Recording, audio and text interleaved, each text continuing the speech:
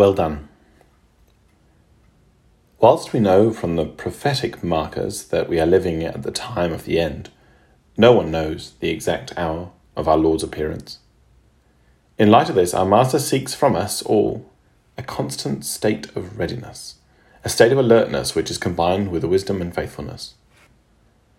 The parable of the talents continues this theme of watchfulness in the Olivet prophecy.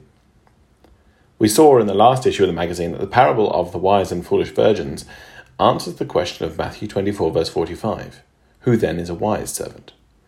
The next parable will illustrate who is a faithful servant. There are 4 elements of this parable which we are being asked to appreciate: the responsibility we have all received, the response we need to demonstrate, the reckoning we will face, and the reward that is being offered. The man travelling into a far country is none other than our Lord. Whilst he has the authority to judge and reward his servants, he nevertheless describes himself as a man. He once shared the common weaknesses and needs of those whom he now commands. He understands them, and this is evident from the calling that he makes to his own. They have been called to serve, yet each calling is made with a precise knowledge of their capacity to contribute to the work. In his vast estate there is much to do, and, taking up the picture being presented, these servants would have been made up of artisans, craftsmen, gifted agriculturalists, innovative traders, all able to keep the estate going and ensure that the crops reached the appropriate market in the best condition at the best price. There were stewards who were able to handle the funds, assets and resources for the profit of their master, a profit they would gladly return to him upon his arrival back. They were called to labour for his profit and glory, not their own. An integral part of their calling was to receive from him, personally, a portion of his goods. He yielded part of his inheritance to them. The word delivered, used in the parable, means to surrender, that is, to yield up, entrust, transmit. The word is used to designate that form of doctrine which was delivered you in Romans 6, the ordinances the apostles delivered to the ecclesias, including the arrangements for the memorial feast in 1 Corinthians 11, and the faith that was once delivered to the saints in Jude verse 3. He has entrusted these things to our care, and we ought to recognize that we are highly honored to receive them and ensure that they are faithfully guarded. They are not our own. They belong to him, and they are highly prized. The distribution of the work is performed with thoughtfulness and insight. Every servant receives an opportunity to give back to the master. Some receive 5 talents, others 2, and others 1. The English word for talent is a transliteration of the Greek talanton, that which is weighed out. In New Testament times, this weight was generally associated with silver, so that the wealth given to the servants was not trivial. We could view it as operational expenses to keep the estate running, and as seed money to invest in new opportunities to develop the estate and farm further. The unsearchable riches of Christ have been entrusted to us. Do we appreciate the gravity and privilege of the inheritance which we have been given to oversee? Our Lord is conscious of each individual called to serve him. He understands their capacity to respond to the responsibilities given to them. He faithfully and wisely apportions that which he believes they are capable of handling properly. This is important to note. Every brother and sister who has been called to the truth has a capacity to serve, and this capacity is known and understood by our Lord. Some have greater capacity than others, but that isn't what counts. What counts is that we work to the fullness of our own capacity with the opportunities presented to us. In New Testament times, the first century ecclesia was organized with different brothers and sisters, being given different gifts according to their temperament and capacity. Romans 12, 1 Corinthians 4 and 12. Remember, a talent is a measure of money. It is not a reference to abilities. The talents were distributed on the basis of ability, not as the bestowing of ability itself. The first 2 servants immediately went and traded, as per the RV and ESV. They loved their master, and there was no delay in their response. They seized the opportunity to please their master and demonstrate their love. Every occasion, every advantage, every part of their life was given in fullness of service. If only we could be like that. We are not told what this work was, because our Lord is not going to limit those activities. But doing business involves undertaking any events for the purpose of achieving a profit. Profitability is influenced by any activities that relate to growing, manufacturing, distributing, marketing, buying and selling. These are all activities that require people to use their initiative, their energy, their skills, their understanding, their time, and their effort to expand their master's influence and produce fruit to the glory of his name. They made something of that which had been entrusted into their care. Their honest industry and endeavour produced wholesome fruit. The fact that there are different talent servants relieves us of the burden of comparing ourselves to others. It's no good wishing we had more opportunities like brother and sister 5 talent. The point is that we return the fullest service we are capable of giving. Wholehearted service is what is required, no matter what capacity we have. But amidst all of this great energy and activity, there is a striking contrast. Someone who was entirely different, someone who didn't appreciate the value of what was given him, someone who didn't go immediately. He went, states Matthew 25 verse 18, but not to trade. The word went in this verse is a different word from that used earlier. In verse 16 it means to travel abroad and suggests a wide-ranging interest and commitments. But in verse 18 the word means to go off, to go aside, to go away. His perspective was very limited compared to the others, and in the end took him aside from the right path. This parable is not suggesting that one-talent servants are doomed to failure, that they are inevitably going to be unfaithful. The point the Lord is making is that everyone, including the one-talent servant, is expected to take their responsibilities seriously. Even if we consider we have little to give, or that our opportunities are limited, we must make the most of them. The one-talent servant is equally responsible for that 1 talent, just as the 5-talent servant is responsible for their 5 talents. It doesn't matter which category we fall into. We have to make the most of what has been given us. Tragically, this last servant dug a hole and smothered his Lord's money with earth, hiding it from all and sundry. Burying and hiding are 2 verbs associated with the failures of Achan and Adam. What is that servant going to be doing if he buries the talent? He certainly won't be putting any energy into the meeting, nor will he attempt to bring profitability to the master.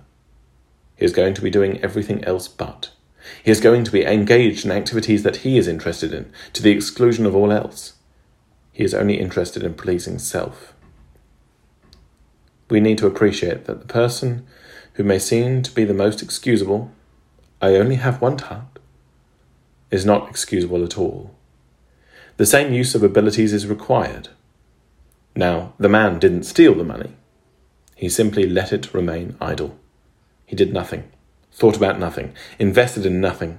He did absolutely nothing with the spiritual privilege and opportunity he had been given. What about us?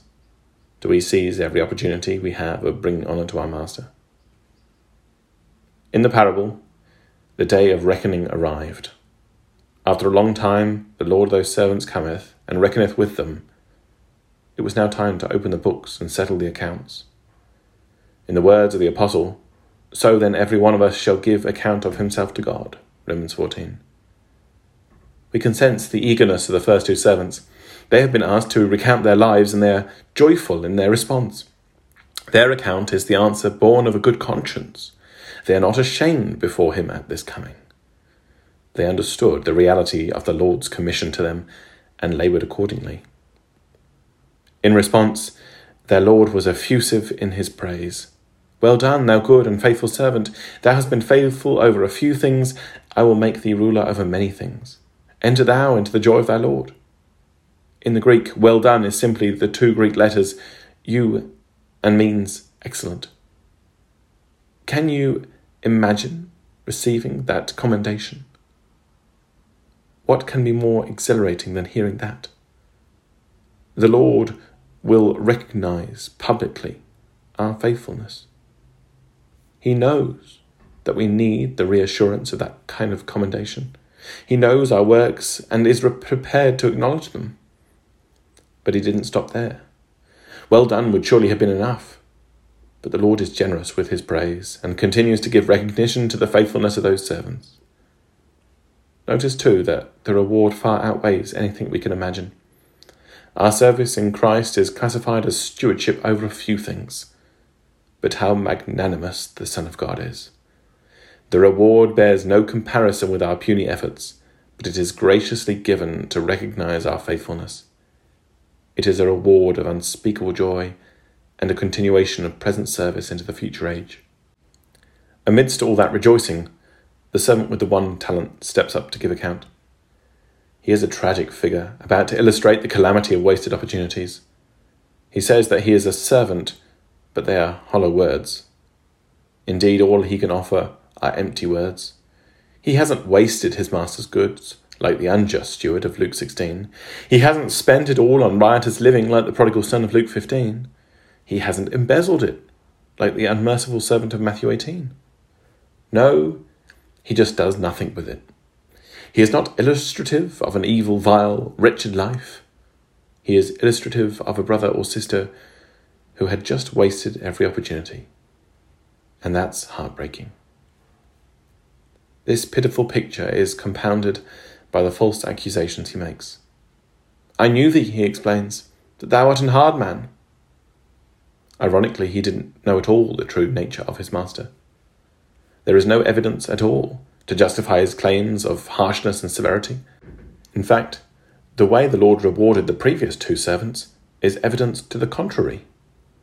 This servant had completely misrepresented his Lord. He was saying that his master was unforgiving, that he was unrelenting, unbending, unmerciful, ungracious, unkind, lacking compassion. He was too tough and without sensitivity. How far off the mark was this assessment? And in saying this, he has shifted the blame onto the master, impugning his character and maligning his good name. On the contrary, our Lord is a merciful and faithful high priest, encouraging us to seek mercy and find help in time of need. But the truth soon begins to emerge. He was afraid. His service was dominated by fear, a motive which produces no fruit whatsoever. He was afraid of being punished for his inadequacies. He was afraid that his Lord would condemn him and not forgive him, and therefore he produced nothing. There was no fruit, no increase, no growth in spirituality. It is always a temptation for those who think they have limited opportunities and limited capacities to say, I have so small a talent, and I can do so little with it. It's not worth trying. I can contribute nothing meaningful. But this runs contrary to our Lord's words in Matthew 10, where he concludes, And whosoever shall give to drink unto one of these little ones a cup of cold water, only in the name of a disciple, verily I say unto you, he shall in no wise lose his reward. The smallest contribution in his name is always welcomed in his service. In reply, the Lord gets right to the heart of the matter. To falsely accuse him, and then to hide behind that belief as an excuse for inactivity, is wickedness. It is evidence of sloth and indolence. There is no place in the kingdom for this.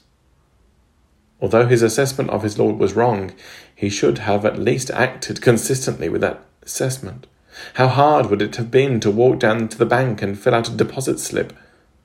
But this wicked behaviour exposed the servant's reasoning for what it was, an excuse. He had persisted with a lazy spiritual lifestyle, ignoring spiritual opportunities on every hand, simply to pursue his own work and interests. He was living in spiritual darkness, and so he was to be banished into outer darkness. The fearful and unbelieving have no part in the kingdom of God. The parable concludes with weeping and gnashing of teeth. It is a stark contrast to the joy of their Lord mentioned previously. Rejection reinforces the realization that they have squandered their privileges in Christ and have missed out on everlasting life. Let us seize the opportunities that frequently come our way, whatever our capacity, and let us be steadfast, unmovable, always abounding in the work of the Lord, forasmuch as you know that your labour is not in vain in the Lord.